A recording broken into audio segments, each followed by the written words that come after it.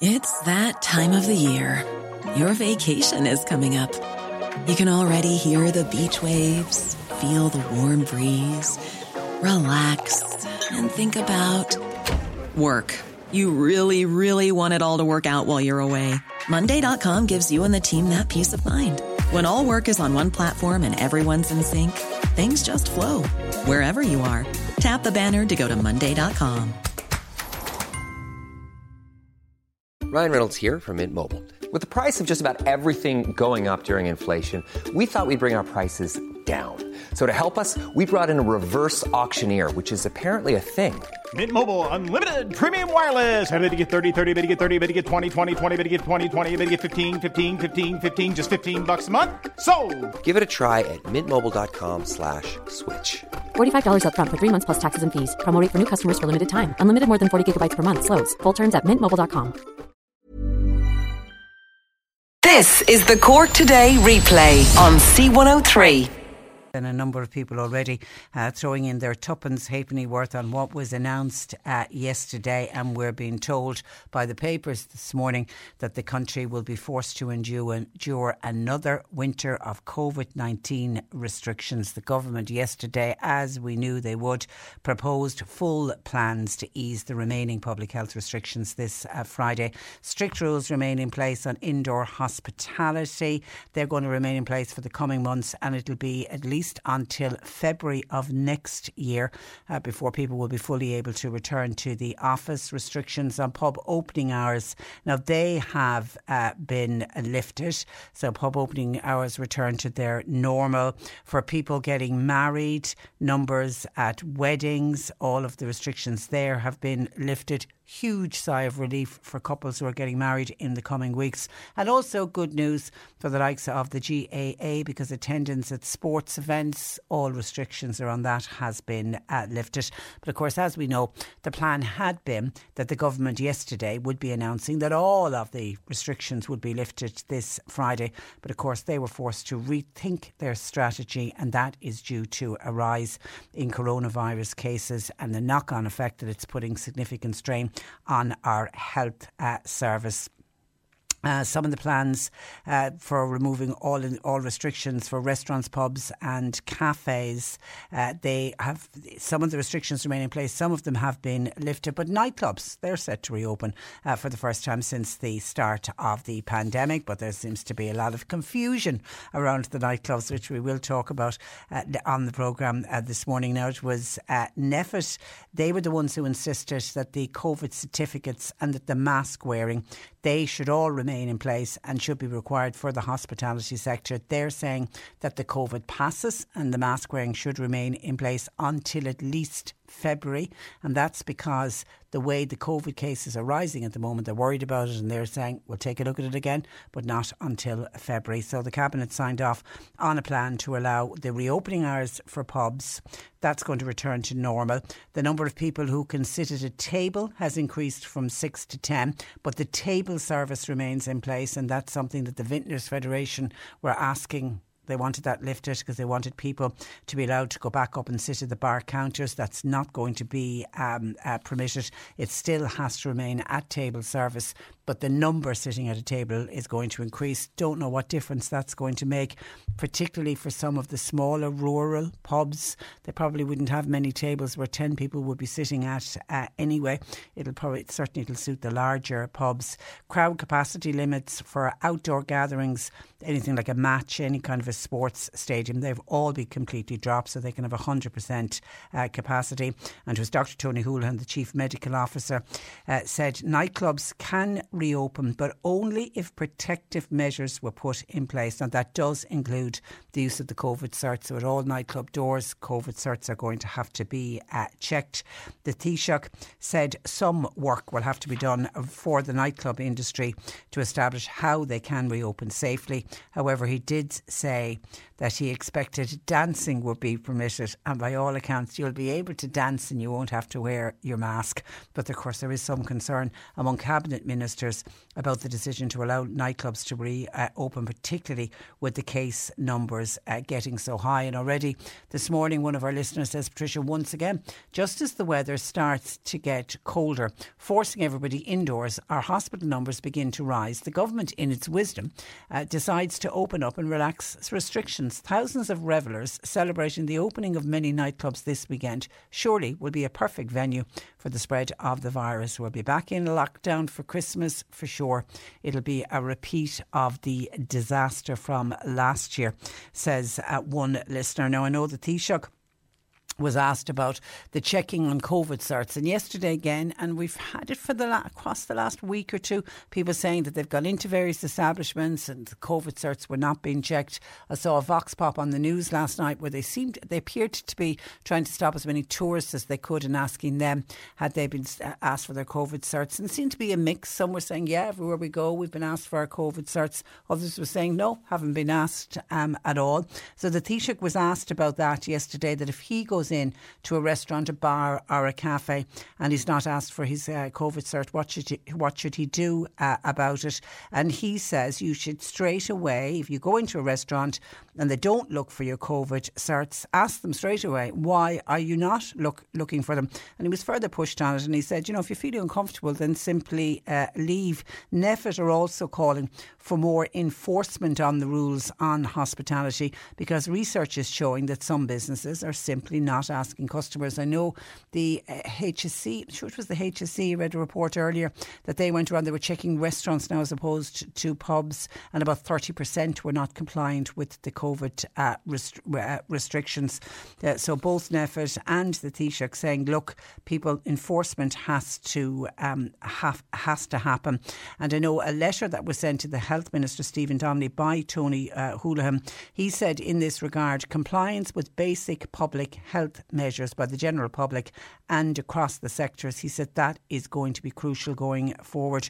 He warned, Tony Holohan did, that the daily COVID cases will increase to a peak of between 2,500 and 3,000 per day, with up to 1,000 people in hospital in the course of November. He says if this occurs, we can expect a peak of between 800 and 1,000 people in hospital in late November, and then the breakdown of that would be between 150 and 200 of them would need an ICU bed. So they are worrying figures. Leo Varadkar then at the press conference yesterday was pressed on the full return to offices. It was expected that from this Friday we'd be having full return. He says now that's not going to happen until next spring, but he is insisting that the government guidance was on a phased return to the office, and he says that is still possible. People can already and have already started a phased return. He says people going back to the office for specific business purposes, like if they need to have a meeting or if you need to bring employees back in for training or induction days, he said all of that is allowed. But he said employers should facilitate employees if they want to continue working at home. And this is where the divide is already starting, because some employers want their employees back in at work, but some workers are saying, look, I'm really happy working at home. I'm liking what I'm doing. My productivity is as good as it's ever been. Leave me work from home. And you can already see some arguments are starting between employers and the workers.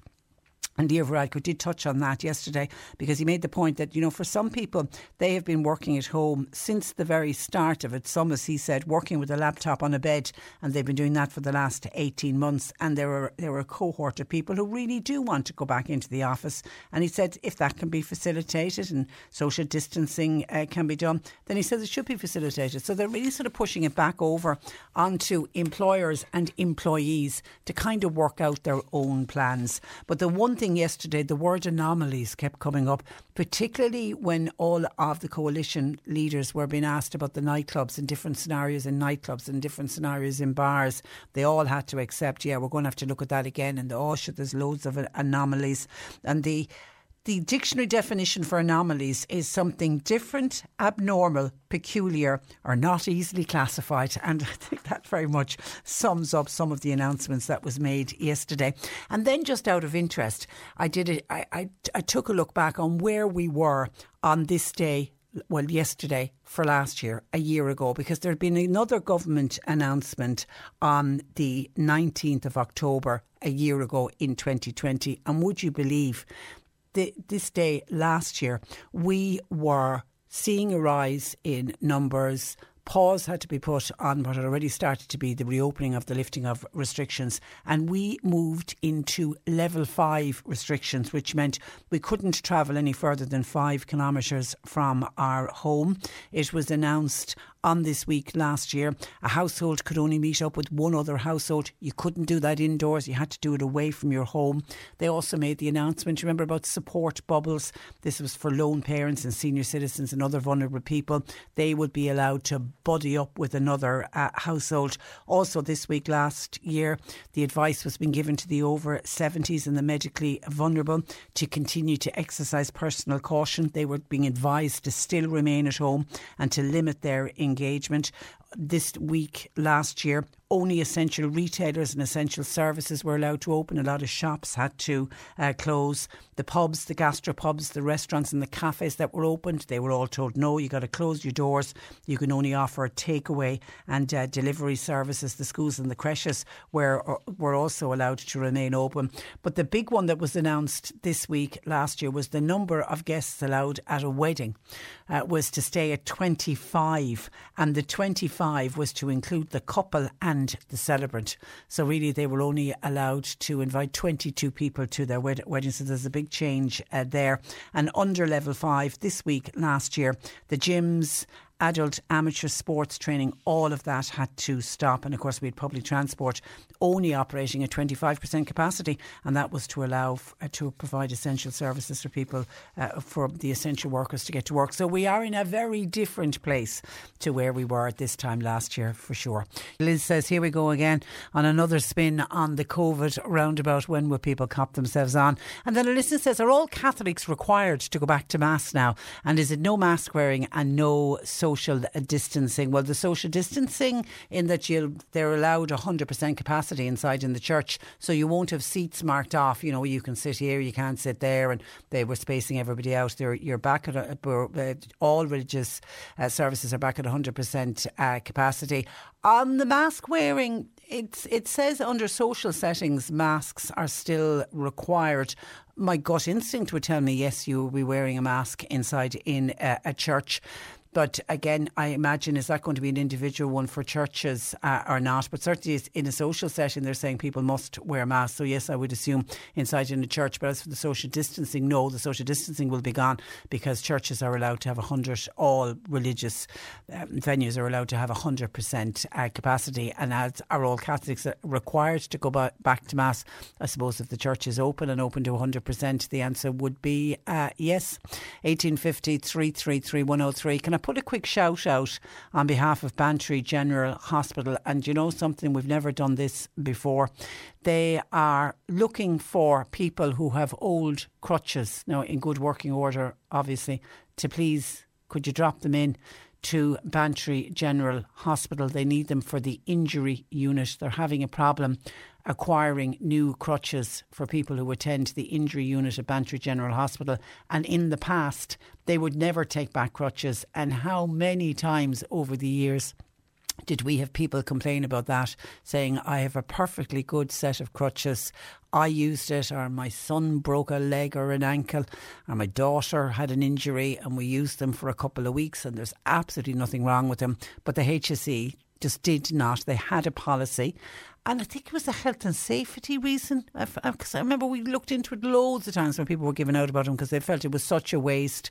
Some people hated throwing them away, others just kept them in case they would need them again in the future. But now they're having difficulty getting a supply of crutches. Now at the moment we're only hearing about it from Bantry General Hospital in the injury unit, but I take it if it's an issue with the injury unit at Bantry General Hospital, it's probably an issue nationwide as well. So the call has gone out on behalf of Bantry General Hospital Hospital. If anybody has crutches in the back bedroom, you put them out in the shed or up in the attic, and they're in good working order. They're especially looking for longer crutches. If you could drop them in, please, to the injury unit at Bantry General Hospital. 1850 333 103. John Paul taking your calls. Text or WhatsApp 0862 103 103. Cork Today on C103. With Sean Cusack Insurance's Kinsale, now part of McCarthy Insurance Group. They don't just talk the talk, they walk the walk. CMIG.ie. Now, as the three party leaders of the coalition announced the revised reopening plan yesterday, the Taoiseach said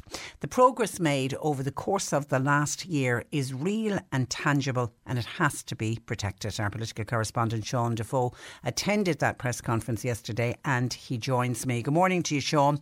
Morning, Patricia. And I suppose that is the big difference here, isn't it? We're in a very different position today than we were with similar COVID cases earlier in the year because of vaccinations. Yeah, it is the big difference. I've seen a lot of people over the last 24 hours sharing, this day versus last year, or this day versus kind of July of last year, and saying that we are opening up when we were closing down in last October at kind of half the number of cases. But of course, this time last year there was no one vaccinated, and we were dealing with a less infectious strain of the virus. So there is that high point of vaccination. But there is sort of a worrying question that still hasn't been answered, and by Minister Simon Harris's own admission this morning, NEF haven't been able to provide an answer yet as to why we have such a high vaccination rate and yet such a high incidence rate, one of the highest incidence rates in Europe and one of the highest vaccination rates. And I think that's a real question. Why are we not following the trends of other countries who are less vaccinated and seeing these high numbers?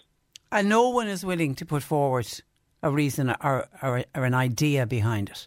Well, there's a few theories that are going around government buildings. The two most popular being, one is our proximity to the UK and the fact that the UK has been opening up a lot more. Obviously, you could see that and make an argument perhaps in the border counties, but it doesn't hold a huge amount of water, I don't think, for the likes of Munster or for, Waterford and Cork as to why couldn't be more further away from Northern Ireland, and there's not that many travellers from the UK that is spreading it to that extent. The other is that we are getting to a point of a sort of waning immunity, that a lot of people who got the vaccines earlier are now coming up to that 6-month date, and in that respect we did see the booster campaign for the over 60s confirmed yesterday. Still no word on healthcare workers, which is a little bit strange, and when they'll get their boosters. But a lot of other countries are also facing those issues and were indeed ahead of us in the vaccination programme, and yet aren't seeing the same figures we are. So it's still a very open question. There's neither an effort of the government to provide a reasonable answer to.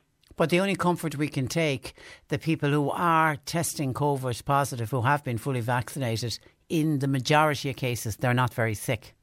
No, and you can see that in the majority of hospitalisations and ICUs are among the unvaccinated. And you do have obviously slight worry at the waning immunity if that figure is likely to change. But I think if we have a decent booster campaign, that should probably stop it. So we are, as you say, in a very different position to what we were last year. If we had these figures last year, it would be a lot more worrying. OK, nightclubs will reopen this Friday, but will it be nightclubs as we knew it, Sean? Well, as the Taoiseach said, to much laughter at the press conference, that everything that went on in a nightclub before will go on in a nightclub again. But it is going to be a different experience. You're going to need a COVID cert to get in, for one. So to get access to it, you'll have to be doubly vaccinated and to have your COVID cert. There's also still a few question marks. We need to see the sectoral guidelines, and they haven't been released yet for exactly how it'll operate. The Taoiseach kind of suggested a few different versions. One was that he would want to see table service in a nightclub, which obviously is very far from the norm. Then sort of rode back on that a little bit and suggested maybe you'll actually be allowed to go to the bar and there will be an exemption for nightclubs. You will have to wear a mask indoors unless you are eating, drinking or dancing, which covers probably three of the four most common things that people do in a nightclub, shifting being the other one that there was no mention of. It has to be said. I did see on a number of tweets yesterday that you mentioned the shift. Well, I jokingly said I wonder if the guidelines for eating qualify for eating the face off somebody. But, look, that's a totally different argument, and I'm not sure that exact wording will be in the sectoral guidelines when they come out. But NPHET did advice was to remain socially distanced where possible in a nightclub. Well, it didn't specifically say in a nightclub. The NPHET advice said that in indoor settings, as much as possible, there should be mask wearing, vaccine certs for access, and physical distancing. Now, it's it's still totally unclear what that applies to. Does it apply to a nightclub? Micheál Martin sort of suggested yesterday it wouldn't. You'd be allowed to dance and you'd be allowed to mingle, and we're not going to see, Perspex screens every 6 foot in a nightclub or something ridiculous like that.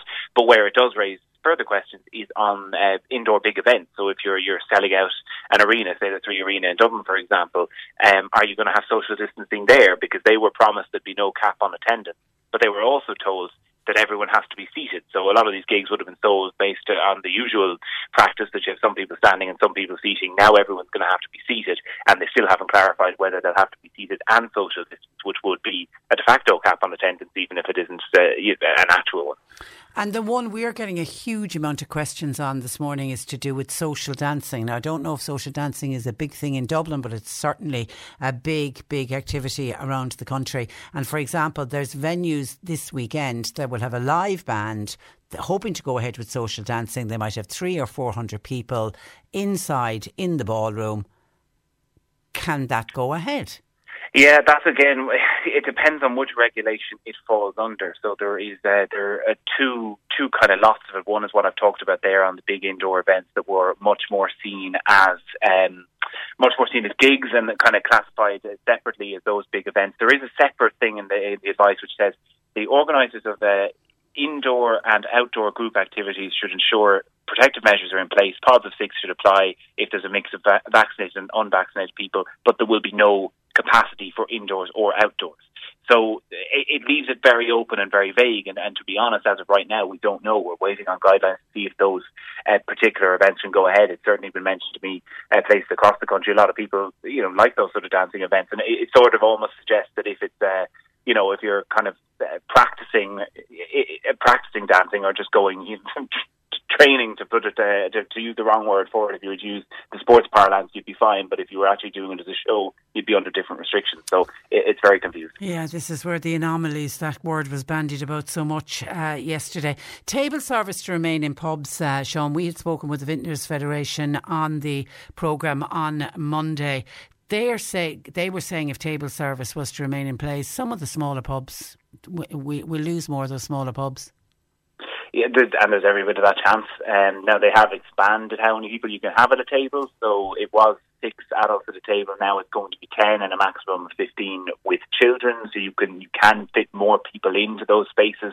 But it will be difficult for some. And it seems, I think the one that I've certainly gotten a lot in the last 24 hours from pub owners is that the fact that they are going to be under, by the looks of it, completely different restrictions to nightclubs. Yeah. So if you had a pub downstairs and a nightclub upstairs, downstairs you would have to be guided to your seat, you'd have to stay in your seat, you'd have to be table service only, and upstairs you might be able to dance up to the bar without a mask and not have any of those restrictions. So there's going to be a lot of confusion. And then there was others wondering, well, it depends on the licence that you have. If you just go from your regular pub licence and that changes over to a licence at 12:30, could you suddenly change the rules? So the detail yesterday was just incredibly lacking. OK, somebody said, could you ask Sean, how long are the COVID passports going to last? We thought we were getting rid of them this Friday. February 2022, so they are going out for another few months that are being extended. The actual legislation that gives power to the COVID certs and the masks and social distancing and a lot of that is due to lapse on the 9th of January. But I asked the teacher yesterday and he said that they're going to have to extend that legislation and bring it before the Dáil. Now the hope is, maybe it could lapse in January if things go well, but I think by NPHET recommending it out to February 2022, they're trying to get past the winter season before we look at actually getting rid of them and ease the pressure on the hospitals. And any bride or groom getting married this weekend or in the coming weeks and months, happy days for them.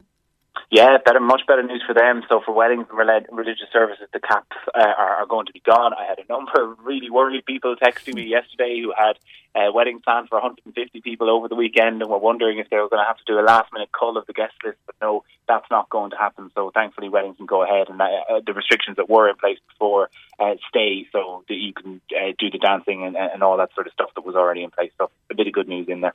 And antigen testing, that's finally going to start to play a part.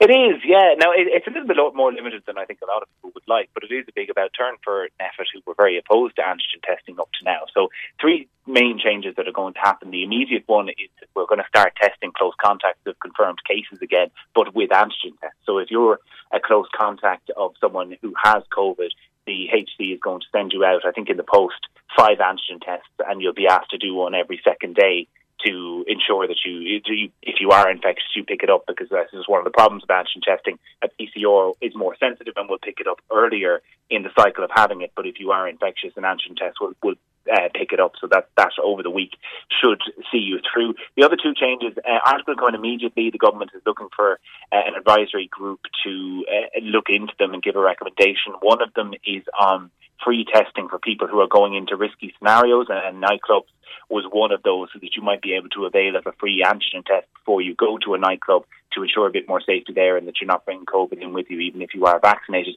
And the other one actually makes an awful lot of sense, is that they're looking at a system where if you can't get vaccinated for medical reasons, then you will be able to use an antigen test to get a COVID pass to go into a pub or a restaurant or a nightclub, because up to now those people have been left in the cold a bit. And other questions coming in: will you have to wear a mask when you're going to Mass on Sunday? That is a good question. I haven't actually seen whether you will have to wear a mask. I think mask wearing indoors is being retained, so I would imagine you will, even though the attendance cap is going to be lifted. Yeah, there's no capacity limits anymore for religious service, but I mean, when they say face coverings and physical distancing will continue to be required in social settings, is a church a social setting? You would imagine it is, yeah? I would think so, yeah. So I'd say that will come down to, again, what has been all along is the size of the church. You know, when we had these restrictions, we had these big massive churches and only 50 people could go in. Now as many as you like to go in, but you still have to keep distance and keep your mask on. Okay, all right, Sean, it's always a pleasure. Thank you for that, and thanks for joining us. Thanks for Good morning to you. Bye-bye. That is Sean Defoe, our political editor. One quick text. Hi, Patricia. Teenage discos are happening this Friday night for first years, second years and third years. Why are they allowing these teenage discos to take place? In fairness, with young ones shifting here, there and everywhere, COVID will spread like wildfire. And then my dad can't sit at the counter in his local pub. Some joke. Something needs to be done also about people sharing their COVID certificates with non-vaccinated people so that the non-vaccinated can get into places. Go get your own vaccine, says this texter, and get your own COVID cert. Cork Today on C103. With Sean Cusack Insurance's Kinsale, now part of McCarthy Insurance Group. Want great advice? You know who to talk to. CMIG.ie. As part of a 6-week trial, the lower end of Thomas Davis Street in Mallow has been pedestrianised every Saturday afternoon with a festival-like atmosphere created by Cork County Council. Many people are enjoying what they're saying is the vibrancy it's bringing to the area, but traders of Lower Davis Street and O'Brien Street are not happy with this pilot project, and Catherine Dunbarry of Barry's Menswear joins me to explain why. Good morning to you, Catherine. Good morning, Tricia. And you're welcome. What are you hearing from other businesses? Are they losing out financially because of the pedestrianisation? Yes, and I can speak for ourselves directly. On the first Saturday, because of how it was rolled out, we were down 40% in our turnover on the day.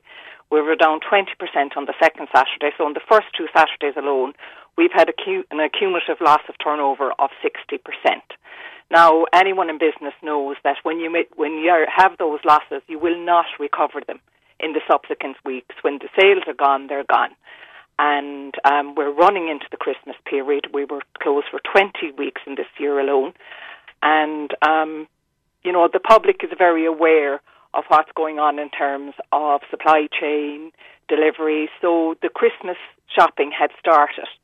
And I suppose what we're seeing here is COVID-19, the silver lining is that, the public at large realise the value of their local towns and villages. And Mallow, with the free parking, and the people coming back into the town and using the town that hadn't been coming for a long time, and that was because we were dealing with an accumulation of management issues over the years that had driven people out of the town, and this is just another one.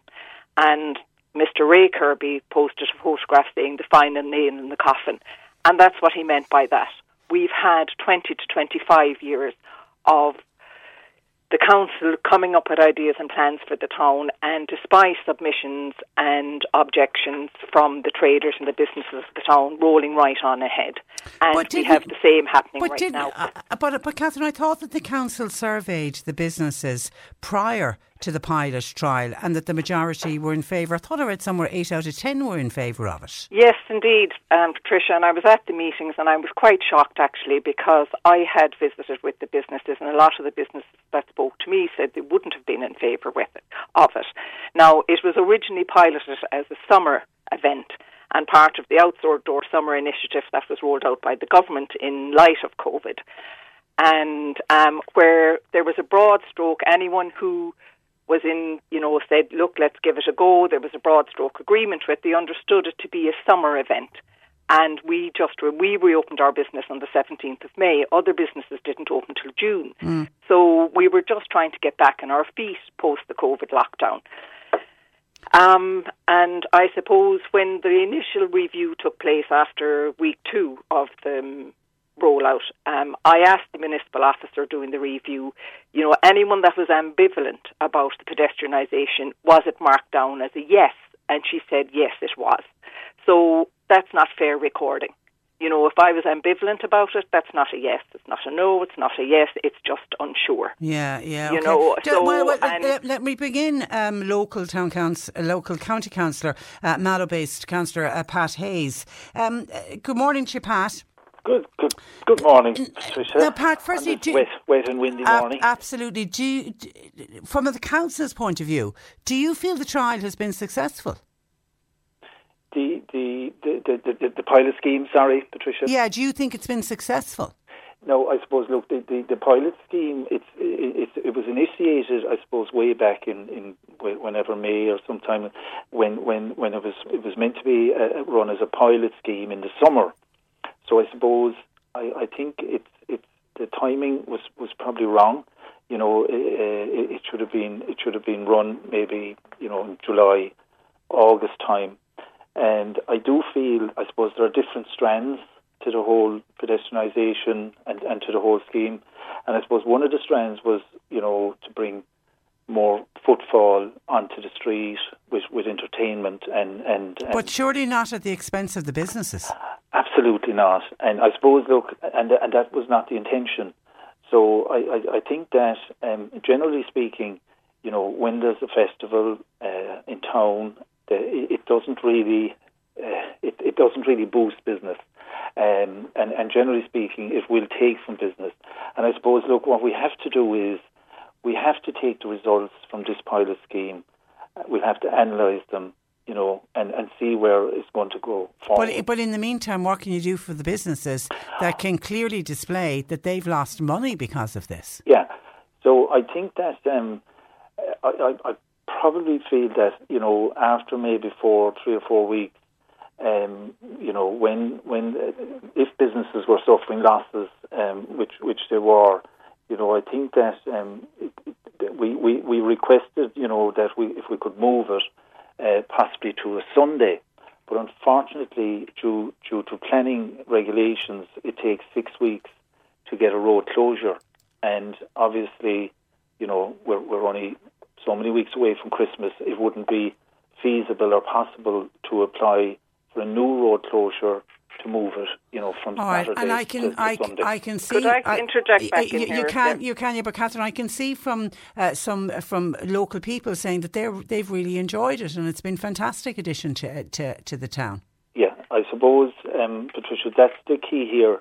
You see, pedestrianisation, it doesn't suit everyone, and certainly, the people, the entertainment. Look, and you have to give credit to, the likes of Keith Woodgate and some in the. Well, they're trying to add vibrancy to the town. Let Catherine come back in. Catherine. Yes, I fully agree that there has been a feel-good factor for the town, but I've asked this question at the municipal district at any of the meetings. What's the primary objective of this?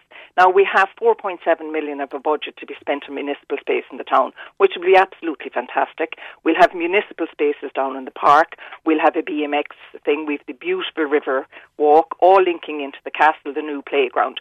So they're municipal spaces, and if we want to have a festival, that's the space that should be used for festivals. If we want to create an atmosphere, a municipal space and a good atmosphere for the trading life of the town, that is a completely different thing. And there's different building blocks that need to be put in place to make that viable for the businesses of the town.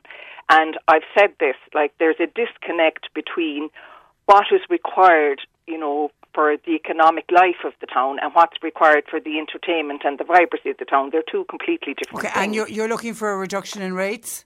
Oh, absolutely. I mean, down 40% on the Saturday. Is that a possibility, Pat?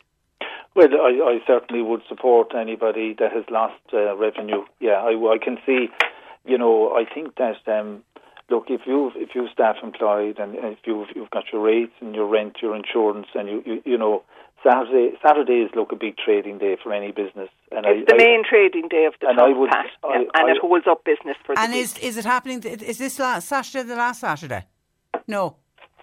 I don't think so. And the other thing that I have to put out here is that they have a review meeting on a Thursday. So that's very strategic, because if you have a review meeting on a Thursday, well, it's way too late to contact people who've been paid up to bring entertainment to the town on a Saturday to pull the Saturday. We've asked from the very first Saturday to have a proper go back to the table on this, have a very good discussion about it. And, you know, they got it wrong the first Saturday, oh dear, but we're down business. But now let's try this the second Saturday, oh dear, that didn't work either. Okay, and now let's try the next Saturday. Okay, I mean, it's insane stuff. There's two more Saturdays to go, Pat, is there? On the 6 weeks. There's two more to go. Two more to go. Yeah, okay. And the municipal district, you know, is insisting that these two be outside. They've received all the objections. They've had representation on the street when they were on the street.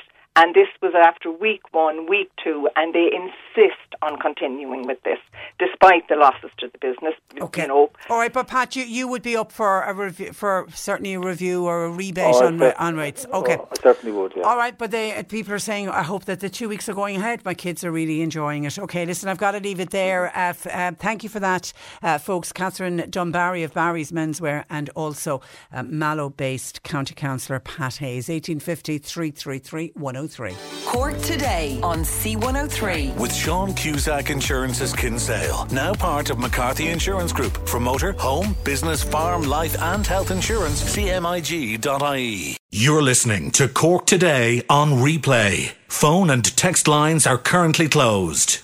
Actually, somebody was on to us yesterday asking, was the Scarecrow Festival in Leap going ahead? And I looked into it, and it is, and it's actually kicked off on Sunday. It runs from the 17th of October right through to the 31st, so right across this week and right across next week. And I'm told that somebody from the festival was on to us this morning to say the scarecrows are still being put up because the judging for this year's Scarecrow Festival is actually taking place on Saturday. So to anybody working on a scarecrow, get it up please for the judging on Saturday. But they're welcoming people to come along, come to Leap, bring the children, particularly next week when the children will be on mid-term, to take a look at all the wonderful scarecrows. I've seen some photographs up online. They look incredible.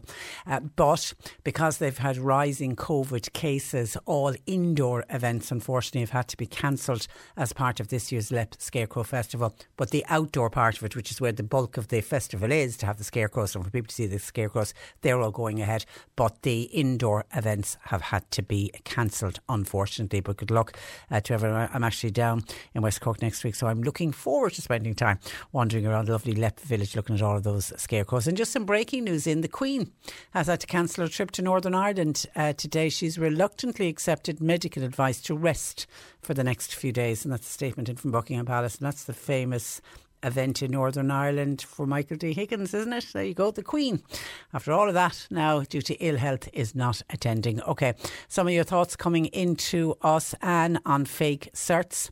Anne says, I feel the issue of fake certs really needs to be tackled. People are using certificates that are not theirs. They're not being asked for ID to prove who they are. This is a big problem. So it isn't just good enough to arrive at the door of someplace, show your COVID cert. Anne says they also need to start asking people for photo ID to prove that the name on the cert belongs to the person who's actually carrying the cert. John in Carrigaline says, this great government that we voted into power have a lot to answer for. People seem to forget the amount of lives that have been lost in 2020 because of bad decisions. The COVID numbers are rising, and yet they make the decision yesterday to open up this country as if COVID has gone away. John in Carrigaline feels it's the government who's driving COVID. Bad decisions. We're all in this together like sheep. Bah, says John in Carrigaline on his text. Somebody else says lockdown after Christmas for certain. We'll be back to square one. Jackie in Kanturk wants to know, are dressing rooms and showers going to be open at all sports venues? John Paul was telling me the gym that he attends, their showers and dressing rooms are back up and running. But I don't know, is Jackie talking about it from, say, a GAA or a local soccer club's point of view? Because we know all for sporting events now there's a lifting on the numbers, certainly for outdoor attendance. But is the knock-on of that the dressing room and showers are open? Anybody involved with any local GAA, rugby or soccer club, can you tell me please? I'm assuming it'll be up to individuals themselves, individual clubs, to decide whether they're going to open up the dressing rooms or showers or not. Hi Patricia, says this listener, could you tell me please, will trick or treating be allowed this year for Halloween? Well, would you believe trick or treating was spoken about at the press conference yesterday? Taoiseach Gabia Gatavitsketa from the Irish Independent. Can I ask about children? We've been hearing obviously a lot of caution, a lot of concern with schools as well. What does it mean for trick or treating? Can children go trick or treating at Halloween? So children's behaviours, children will continue to play and enjoy themselves. That's our advice to children. Go and enjoy themselves and go and engage and so on like that. I mean, children, and there's various models that NPHET will apply here. Obviously, there has to be, as I say, generally within the general population, we have to have intelligent behaviour and just have to keep an eye on ourselves, and particularly the adults. Sorry, politicians' answer, isn't it? Do we take it from that they're allowed to trick or treat? I would take it that they are. Just be careful with them. I think that's the message from the Taoiseach. Hi Patricia, could you clear something up for me please?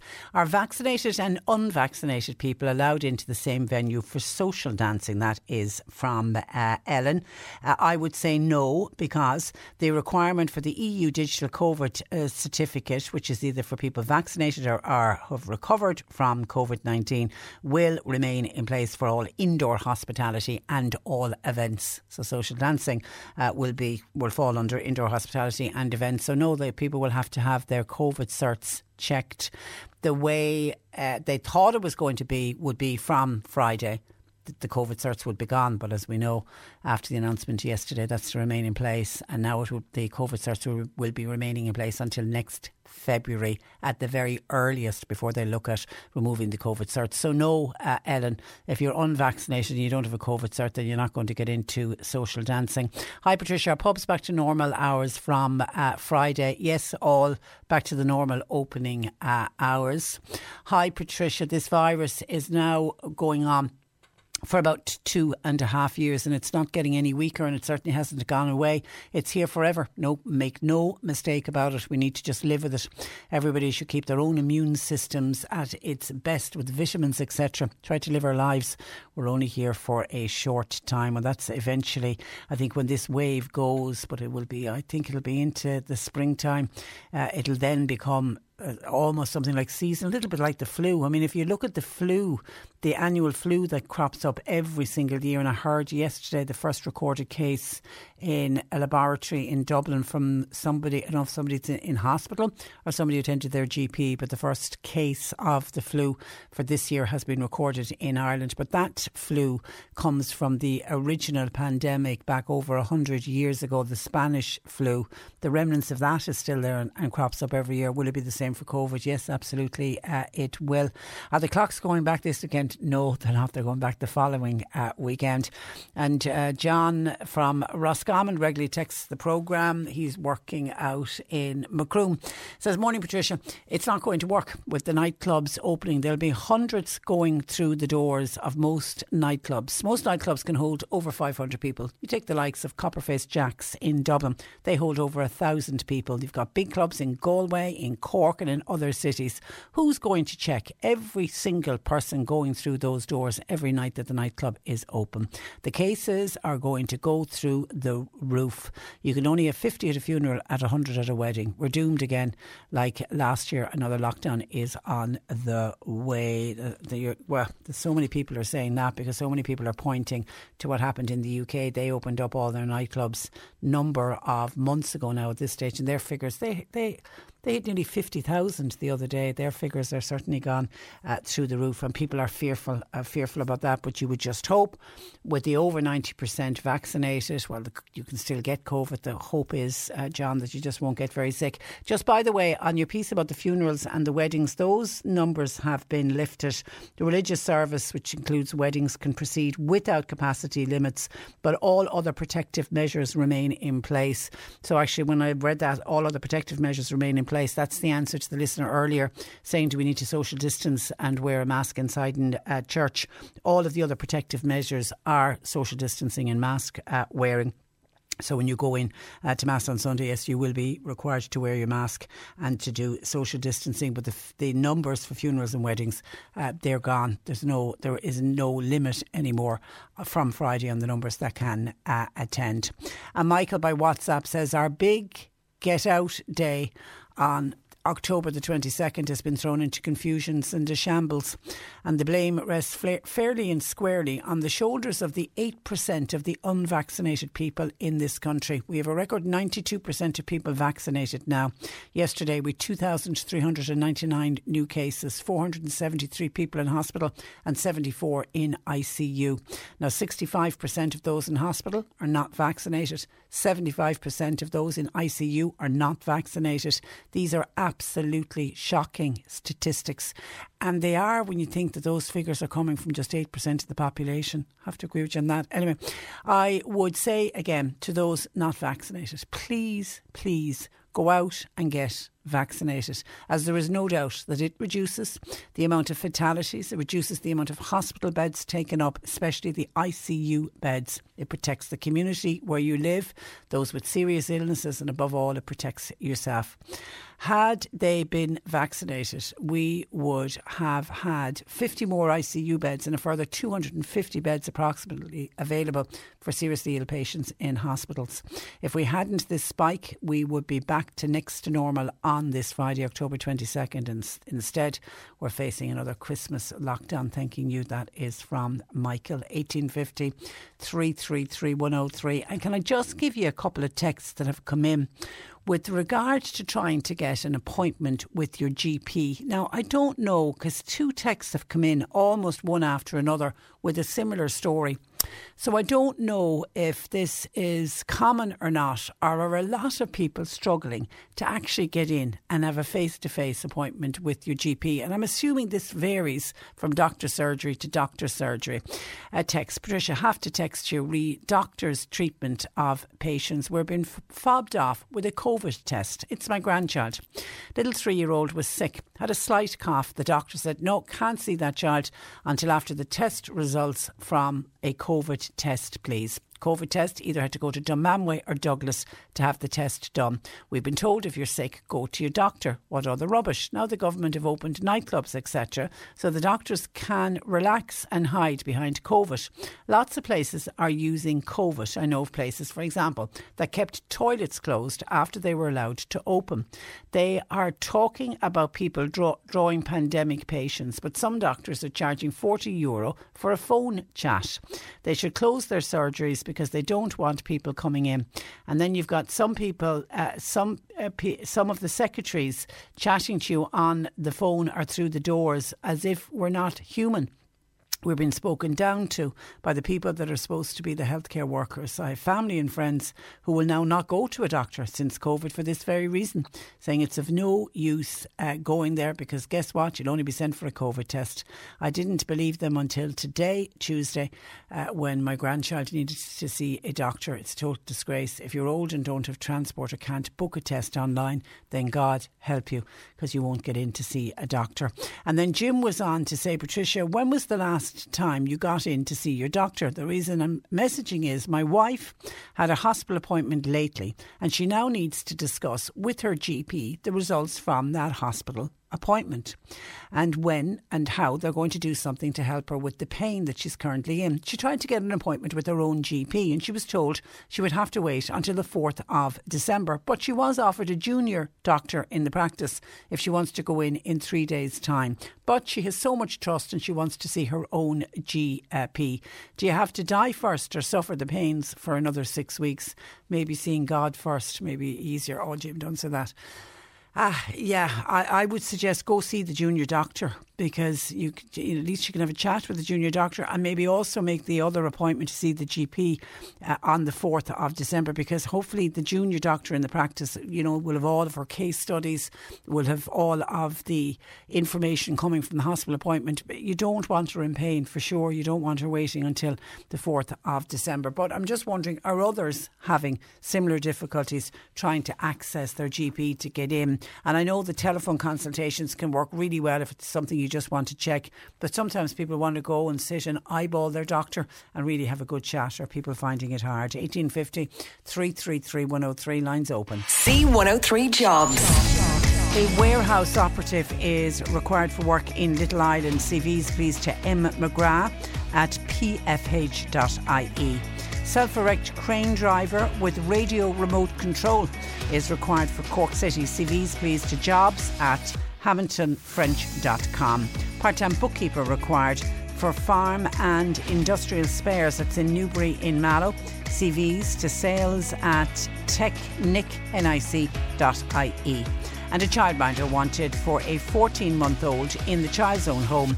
It's in the Kerry Pike area. Trina88 at hotmail.com is the email address. You'll find all the details and more job opportunities by going online now. Just go to c103.ie/jobs for more. This is C103. Cork Today on C103. With Sean Cusack Insurance's Kinsale, now part of McCarthy Insurance Group. They don't just talk the talk, they walk the walk. CMIG.ie. The National Broadband Plan will result in 75,000 fewer homes than expected being connected to the high-speed network by the end of next year.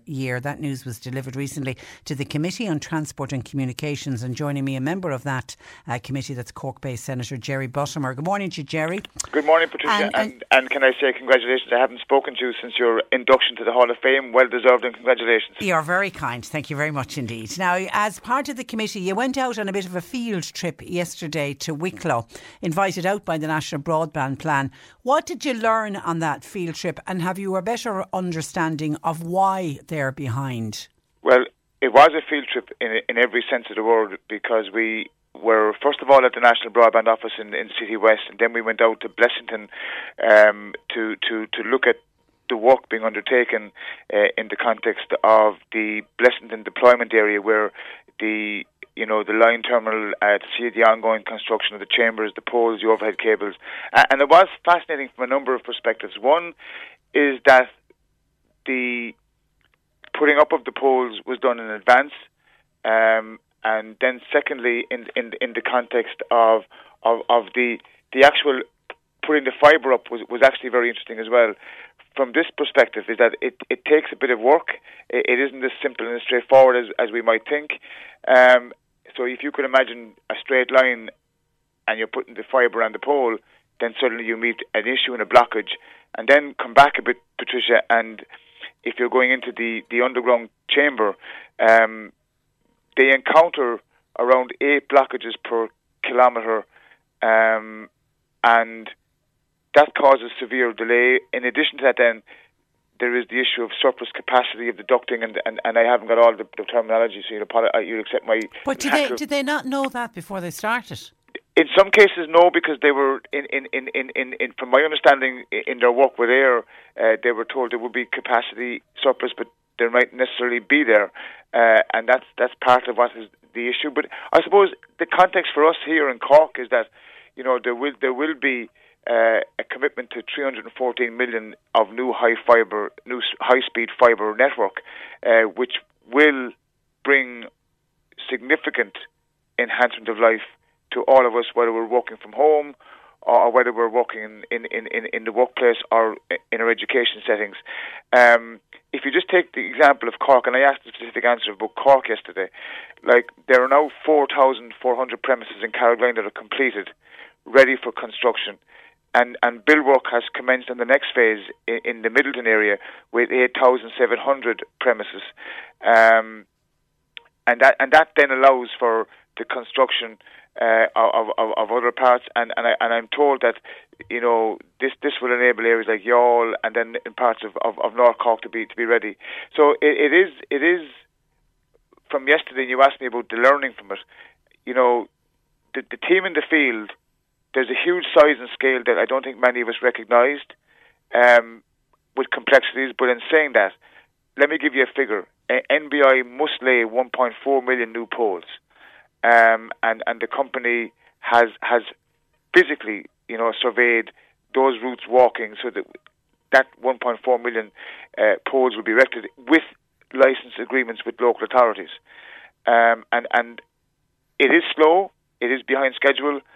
We're all crying and craving for it. Well, it's very frustrating on families that are living in rural areas who have waited so long for this broadband plan to be rolled out. And I think now more than ever, particularly with the pandemic, more people opting for remote working. You can't do remote working unless you've got reliable broadband. And that is why government have signed the National Broadband Strategy and Plan to deliver, fibre to the home, ensuring that we can have, all of us connected. That is an important thing. 1.1 million people will get access to high-speed broadband, stretching across, I think, is 96% of the country. It is about ensuring that we start at the survey and end with the connection, the different points in between. And this morning, Ciarán O'Hobein is in the department is in the is in the Social Protection, Community and Rural Development Committee discussing broadband as well. So it is about ensuring that we deliver.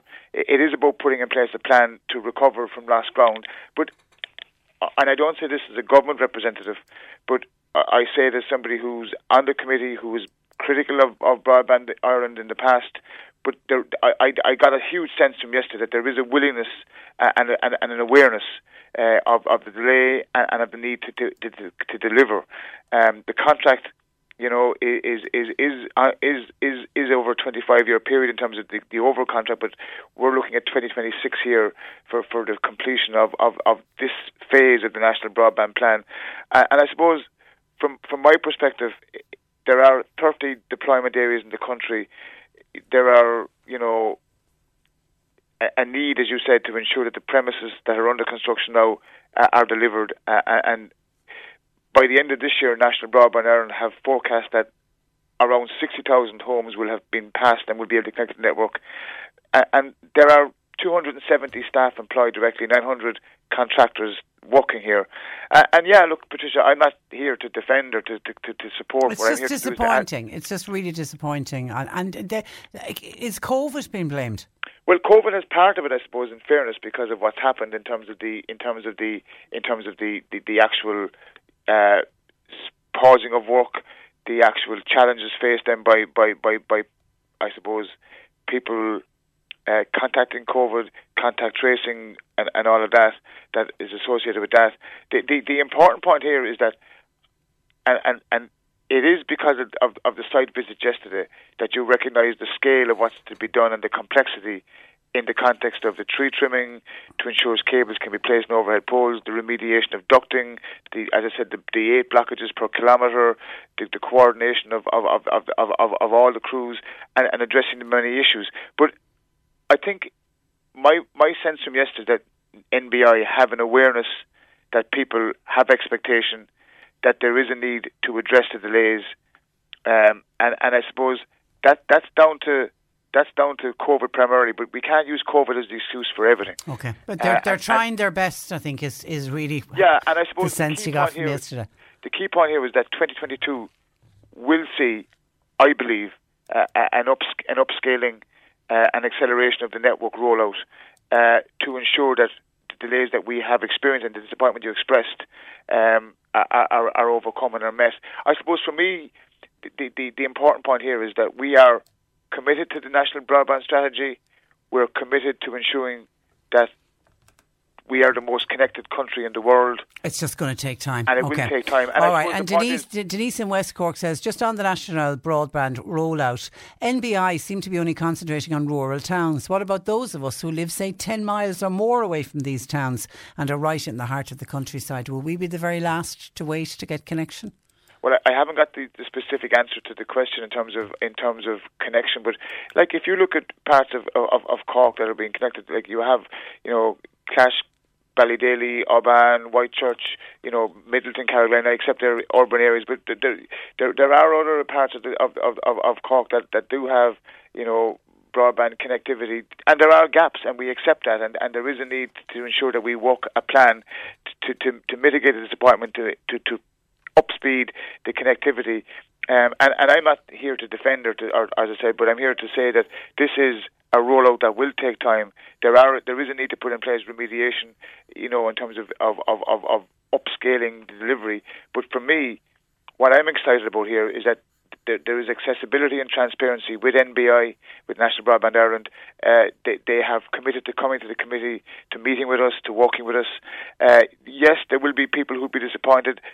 The contract is future-proofed to ensure that we will have it not go beyond cost, and that there will be delivery. And there are checks and balances in the system, and we see it in the committee yesterday and today. And I suppose, for me, it is about ensuring that we hold into account, that we deliver upon it, and that from COVID that we learn that we do need connectivity. But I suppose in Cork, as I said, there are 78,000 houses or premises now, in the intervention area, which is 29% of all premises in the county, and we've 314 million to be connected, to be invested in Cork under the National Broadband Plan. And we have made progress in Cork. Okay, it just can't and it will take time. It just can't come soon enough for a lot of people, especially now that people are being told that they can work from home until the springtime.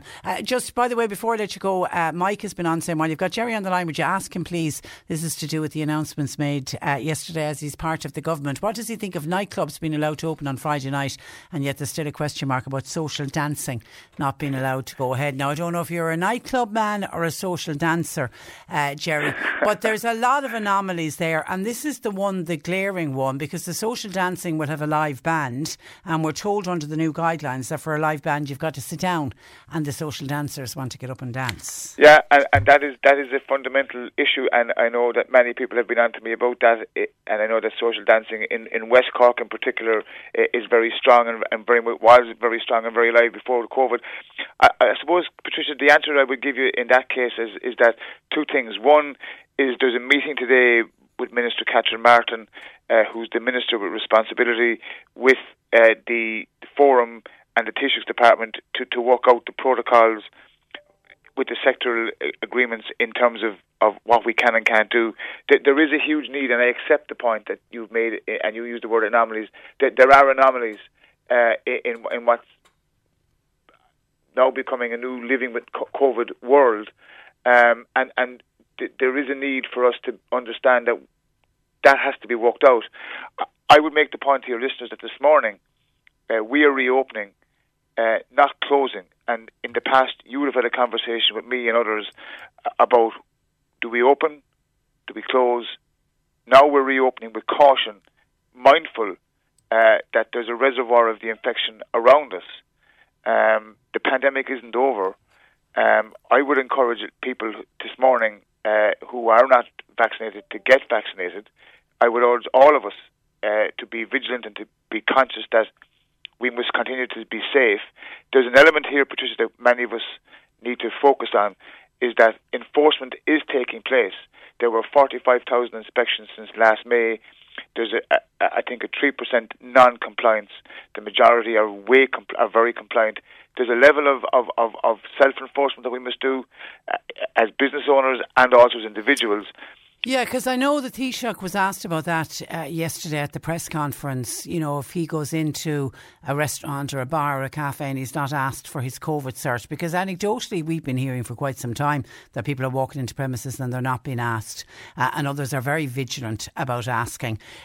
But the Taoiseach was making the point, we need to call that out, and we need to say to the restaurant Why aren't you asking me for my COVID cert? Yeah, I mean, just to give listeners a figure, 3% were found to be non-compliant, with again around 29% needing greater compliance measures. So the COVID pass is important, Patricia. It is a passport. It isn't a passport to bad behaviour, but it's a passport to be able to do things that we normally could do, like go for a meal or go into a pub, or as an example. And I would make the point that there are anomalies, as you said, that need to be worked out, and they will be today with Minister Martin, with the industry who will be meeting. We are reopening with caution, and my fundamental point here again is two things. One, hand sanitisation, the face mask, things that we take for granted maybe now, and that in some cases perhaps shops or restaurants and bars are not putting in the wipes, not putting in the hand sanitizer, and we're becoming a bit careless with the face masks in some cases. And social distancing. Yeah. And we need to be careful in that. I suppose the other point I would make to you is that if you look at what's been successful, our vaccination programme has been successful. Yes, and Simon Harris had a very good video on Instagram last night where he said the age group from 16 to 29, there's 850,000 people in that age group. Of that 850, 155 are not vaccinated. Now, I'm not having an argument or a row about vaccination with people, but vaccination works. We've seen it works. Could you imagine if we didn't have the vaccination programme where we'd be today? You would be on your programme talking about another lockdown. Well, I mentioned that at the start of the programme. I looked up where we were on this very same day last year, and we were just going into level 5 restrictions with the closure of all the non-essential shops. We're in a very different place today because of vaccinations. OK, I've got to wrap it up. Just quickly before I go, somebody says, could you ask Jerry, please, on the broadband issue, can they run the broadband through the ESB wires and the existing ESB poles? They're working with air. They're working on their own in terms of the overhead, because it's a different type of. That's why the 1.4 million poles you spoke about had to be put up. Okay, all right, we'll leave it there. Listen, Jerry, thank you for that. Thanks, Patricia. Are you going jazzing at the weekend? Well, I'll definitely be going to the final of the Laurels on Saturday night, because I'm a good Greyhound supporter, and I'll hopefully see some of the jazz. But I have to be honest, Patricia.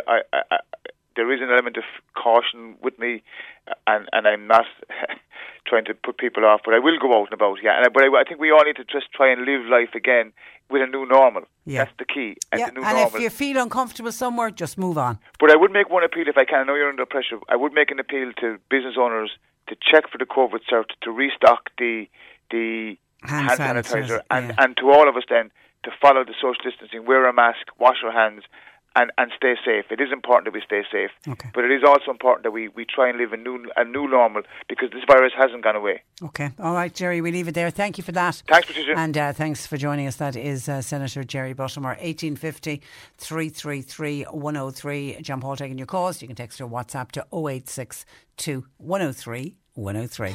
Cork Today on C103. With Sean Cusack Insurance's Kinsale, now part of McCarthy Insurance Group. Want great advice? You know who to talk to. CMIG.ie. This is reacting to the piece that we did earlier about the lower Davis Street in Mallow that's been pedestrianised for 6 weeks, and it was the council's intention to do this Feet on the Street, is what the festival is called, and a lot of parents and adults were loving the idea of this festival atmosphere that's been out on the streets. But as we heard from Barry's Menswear, from Catherine Barry joining us on the programme on behalf of other business people in Lower Davis Street and in Fair Street in Mallow, they're losing out, and they have evidence that they've lost out on businesses because of the pedestrianisation. Well, Councillor Gerard Murphy has sent in a text saying, I was on Davis Street in Mallow last Saturday, says Gerard, and there was a great atmosphere with a very big crowd compared to what would normally be there on Saturday afternoons.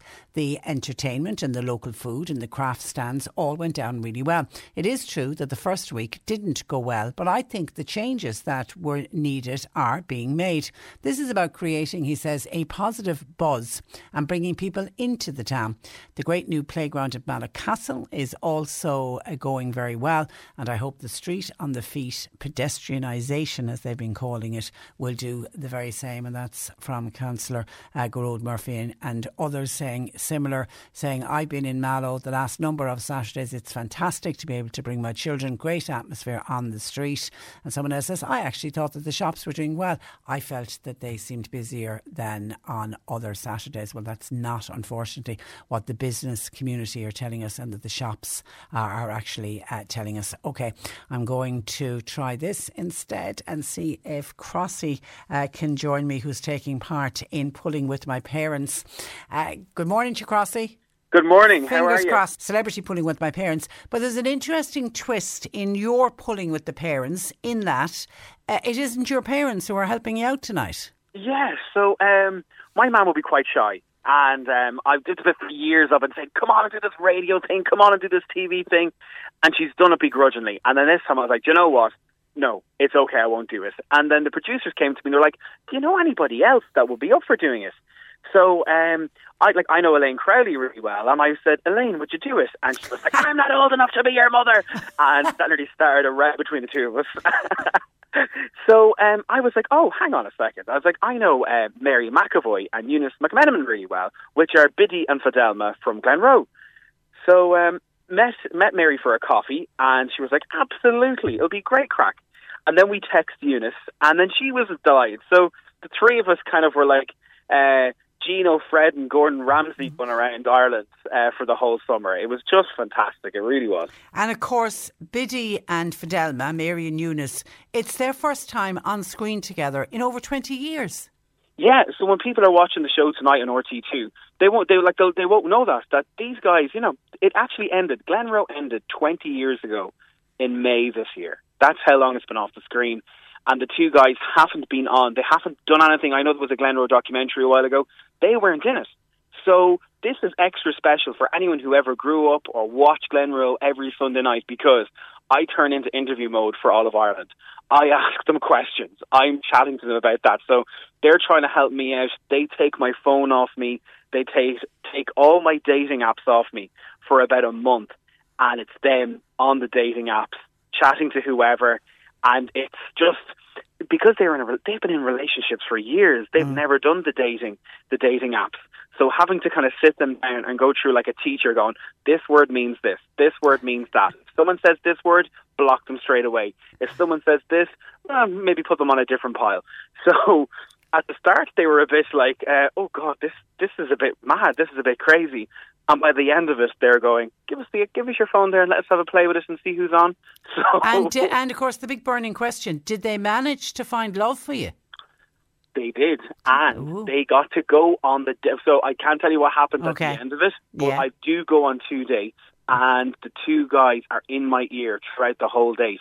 And the dates don't know that they're in my ear. So everything I'm saying, it's them on the date. So basically, they went on a date with me, but the people who I went on a date with don't know about it. And so you've got Mary and Eunice saying, ask him this, ask him that. And were you uncomfortable with anything they were telling you to say? Oh, I'm telling you, they are characters. Let me tell you, they are characters.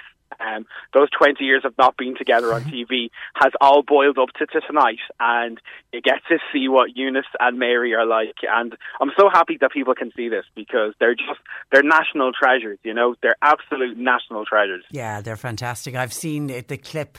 RTE were showing a clip of it. I saw of course, we still call her a Biddy, Mary. I saw her like running around, frantically looking for love for you. Well, actually, Crossy, was it hard being single during COVID? Yeah, it was because you couldn't meet anybody. So I did a couple of Zoom dates at the start of COVID, just because, you know, you were bored on your own in your house and you had nothing to do, so you'd be just chatting to people. And I know certain people did meet up with each other, but because of our jobs, we had to be on every day. So that, you know, catching COVID was like you weren't allowed to do anything. So I was doing all these Zoom dates, and I just got to a stage where I was like, this is like an interview. You know, it was like speed dating, and it was tough.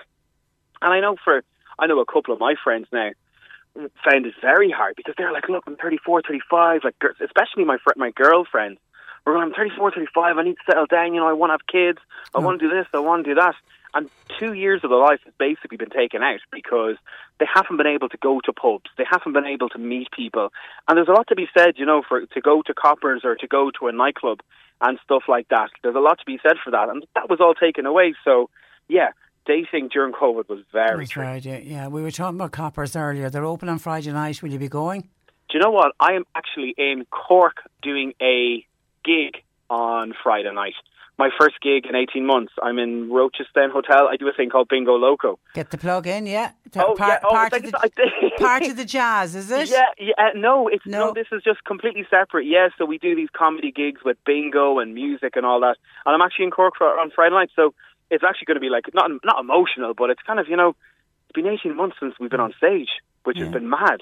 So, and have you ever looked for love here in Cork? Do you know what? This could happen. I've never gone out on a Friday night. Two of my friends, the lads from the Young Offenders, they're always like, come down to Cork, there's loads of people down here. And I'm always gigging, so this weekend I'm going to be heading down, hopefully seeing Alex as well. So. Okay, Cork beware, Crossy is going out on Friday night. Listen, enjoy it. We're looking forward to seeing it tonight. It's 9:30 and it is on RT2. Perfect. Thanks so thanks, much. Crossy. Bye-bye. That is Crossy from our sister station in Dublin's FM 104. Celebrity Pulling with My Parents, starting tonight. 1850 333 103. We are looking for gardening questions, by the way, for Peter Dowdall. If you have a gardening question, we'll sort out the problem that we had with George from the Hazel Tree. And really interested in talking to George about the social dancing, just to see if he can answer some of the many questions that are coming in, all coming up. You're listening to Cork Today on replay. Phone and text lines are currently closed. Had a couple of texts and WhatsApps in to do with the pedestrianisation, the trial that's been going on in Mallow for the last 4 weeks. I think there's 2 weeks left to go. It's for 6 weeks. Street on the Fleet. Feet on the street is what the council have been calling it. Jen says, just a message to say that as a mother of 3, I found the Feet on the Street fantastic and brought a great atmosphere to the town. The kids are absolutely loving it. Great vibe. People are about. I usually avoid town at the weekend because, to be honest, I find it depressing. I'm shocked that anyone would be against more business being brought around Mallow after COVID and all of the lockdowns and so on, says Jen, who says, by the way, while I was in town with the 3 children, I also made purchases. I went into the local toy shop, World of Wonder.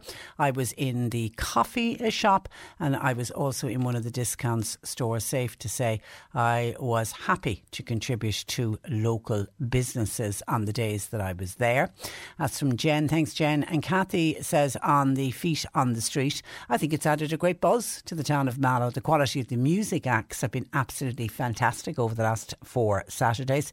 We as a family have actually made a special effort to go into town every Saturday since it started. Our children have really enjoyed it. We also bring our elderly parents along and they're enjoying it as well. There's something for everyone. Fair play to all involved for injecting a bit of life back into the town. That's from Kathy. And then there was another text in from Ger. She said, I'd really like to thank the council and the chamber for providing what I think is a fantastic initiative, Feet on the Street.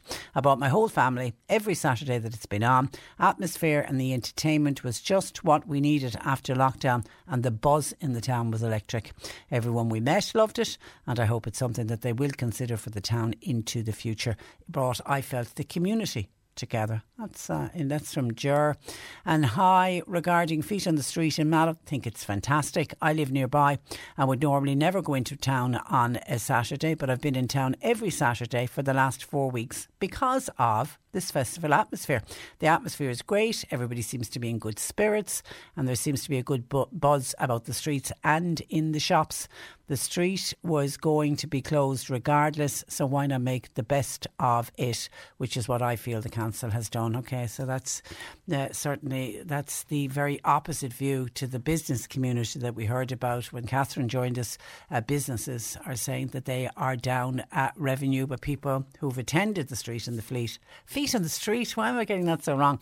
Certainly have enjoyed it. Thank you for that. Okay, apologies. We're having problems. We've been trying to get back onto George from the Hazel Tree, but now his phone is ringing out, so I don't know what the problem is. So it doesn't look like we'll get to him today, but if he's available to talk to us tomorrow, I'd love to talk to him. Or indeed anybody else involved with organising social dancing, because there are so many questions in about social dancing and so many comments in. Let me give you some of the comments. Hi Patricia, on social dancing, where there's live music in bars, I'm sure there'll be an odd polka or an old time waltz danced. So what is the difference when it comes to social dancing? You can have nightclubs going on at the back of a venue, but yet you can't have people sitting at a bar, and you can only have 10 sitting at a table. These rules are not making any sense to me at all. And that is from Mike.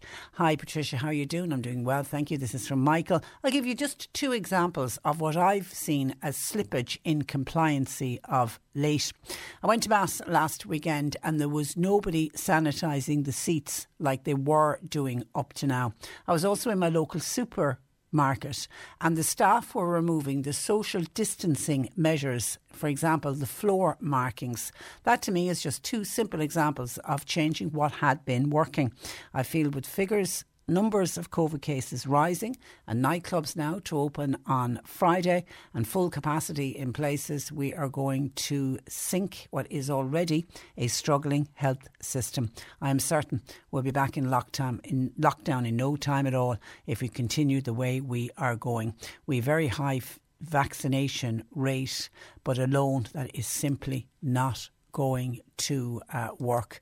And it's the fact that some of the vaccination protection is waning in people. I think that's also causing problems. But the only thing we can take comfort from, the majority of people who are doubly jabbed, if they do get COVID-19, the majority of them are certainly not very sick from it. But then you've got to protect the people who will become very sick from it. People with low immune systems, immune compromised, people with underlying health conditions. Somebody else says, Patricia, can't understand why you can't go for a dance while social dancing to a live band, yet you can have dancing inside a nightclub. It's not making any sense to me. Also, other issues. Patricia, when you finish your 10 days isolating after having COVID-19, can you still pass it on?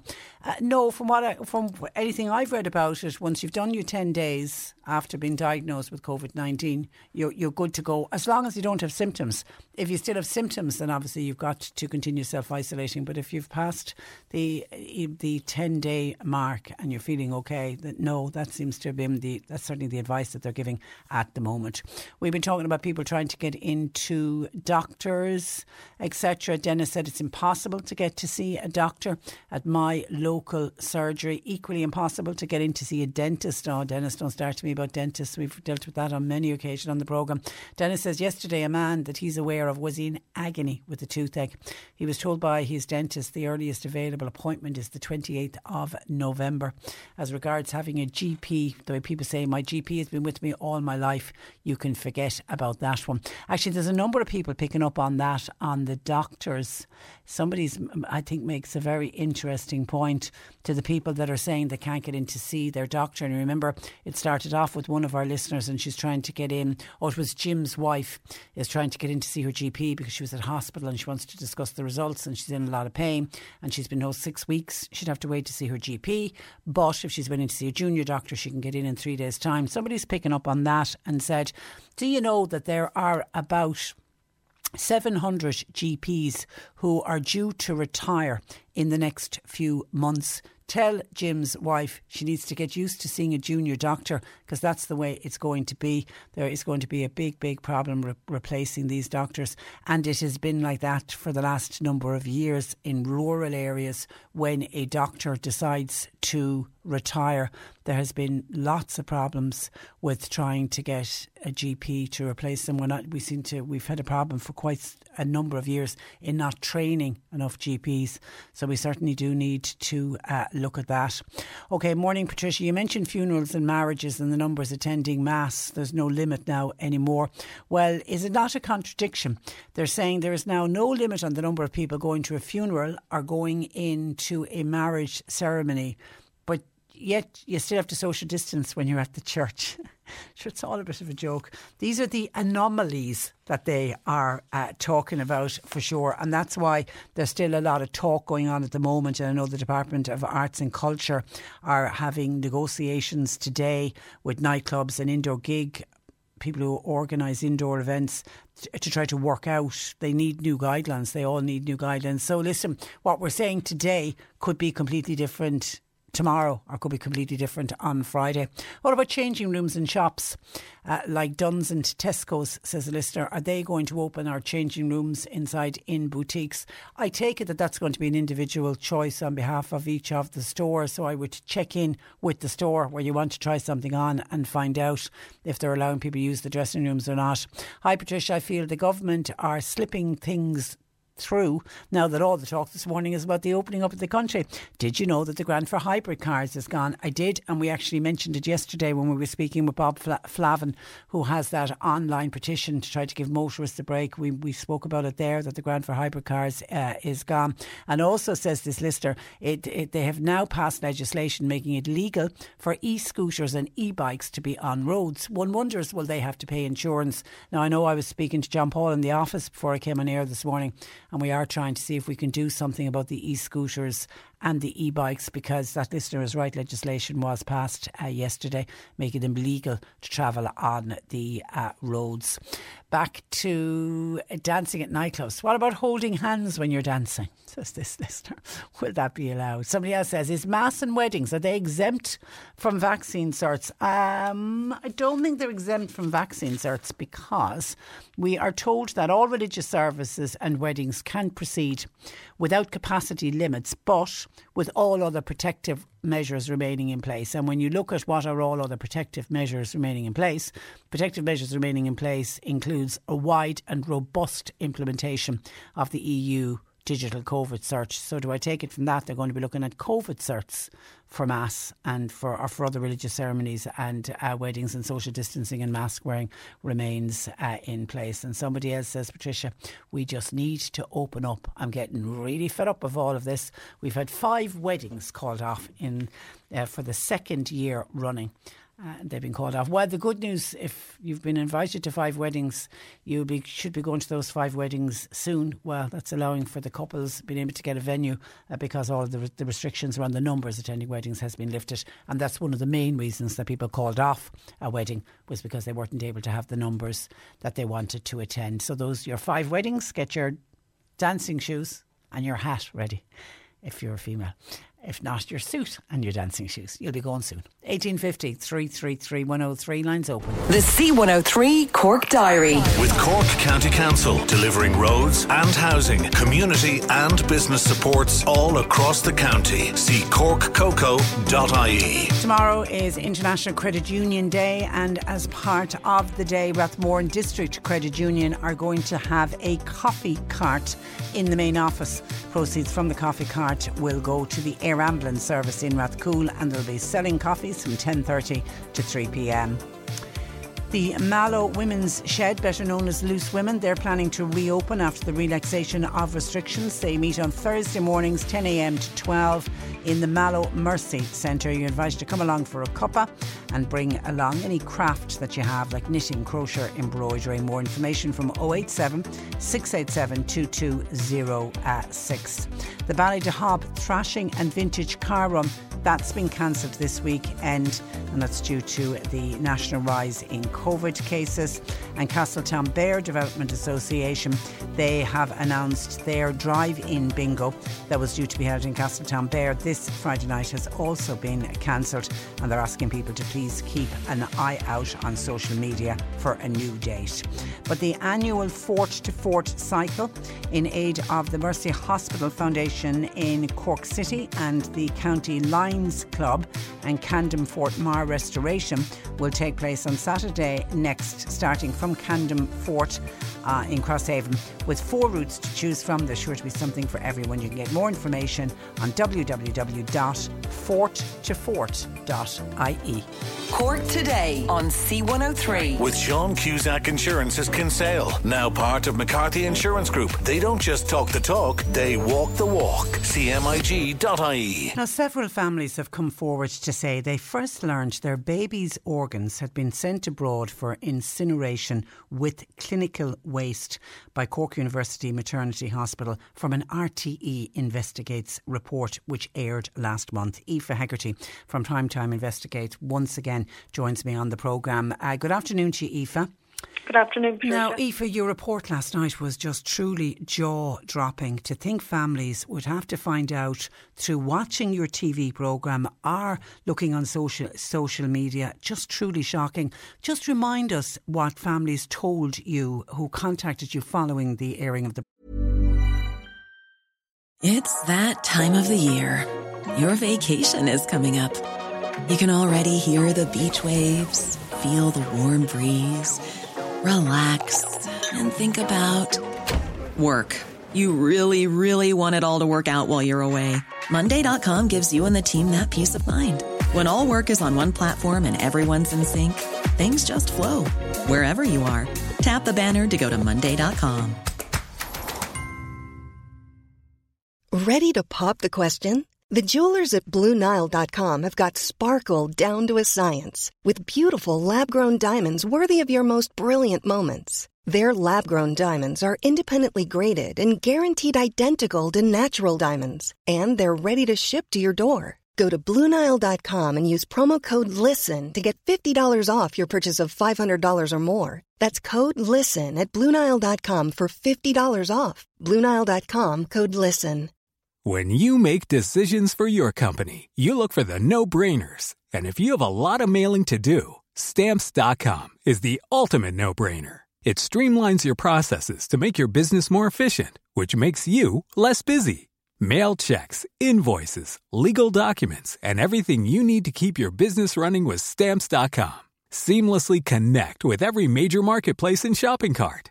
Schedule package pickups and see your cheapest and fastest shipping options from different carriers. With rates up to 89% off USPS and UPS rates. And with the Stamps.com mobile app, you can take care of mailing and shipping wherever you are. Make the same no-brainer decision as over 1 million other businesses with Stamps.com. Sign up with code PROGRAM for a 4-week trial, plus free postage and a free digital scale. No long-term commitments or contracts.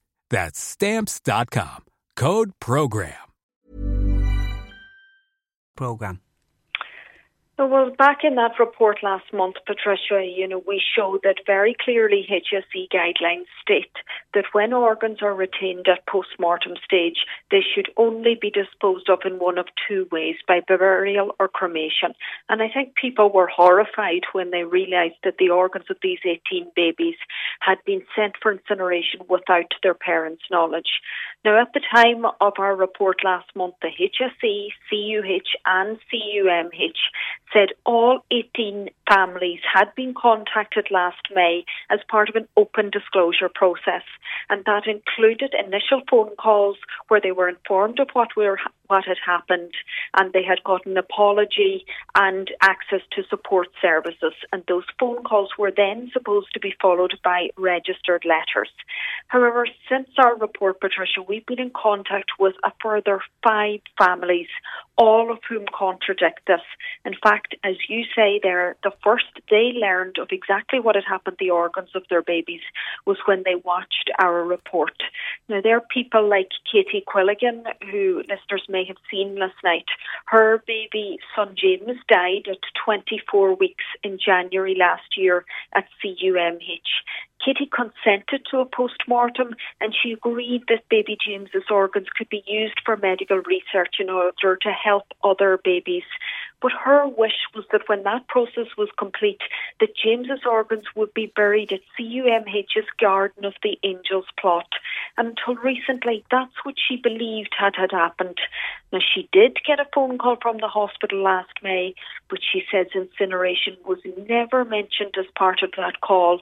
She got a further call on the night before our report, but again she maintains there was no mention of the fact that baby James's organs were sent to a facility in Belgium to be incinerated.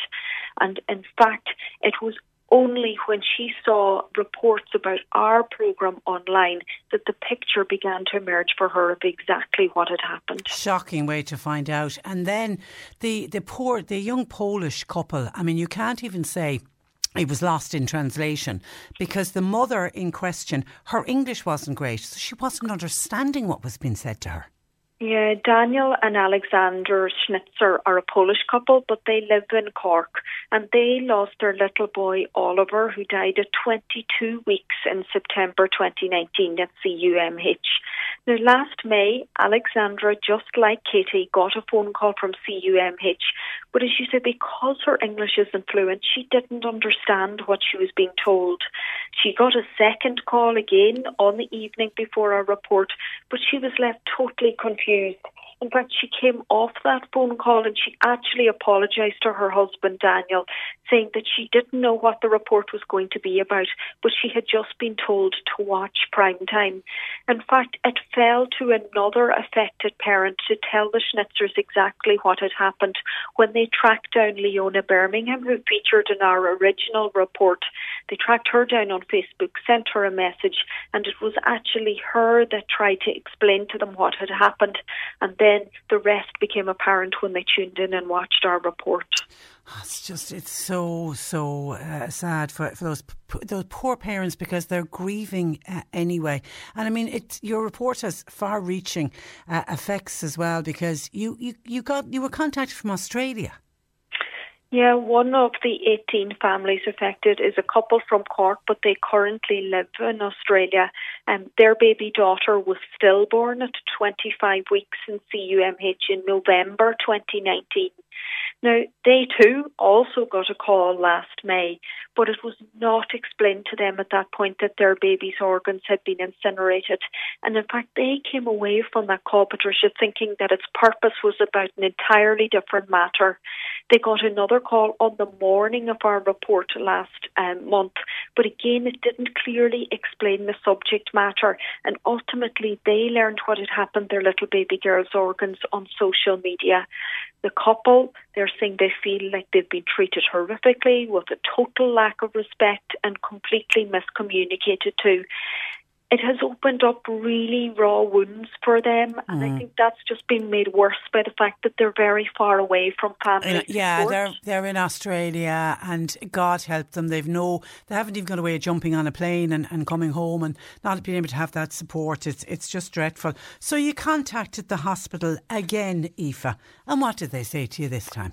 Well, the South-Southwest Hospital Group and CUH and CUMH have reiterated their apology to the 18 families, saying they're truly sorry for any additional distress the incident has caused.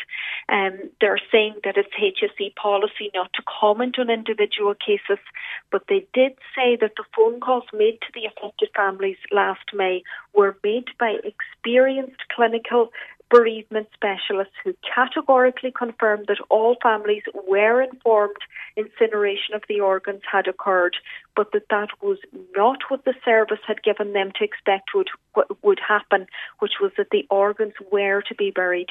But Patricia, that statement does also concede that the families were not told during those calls where the incinerations had taken place.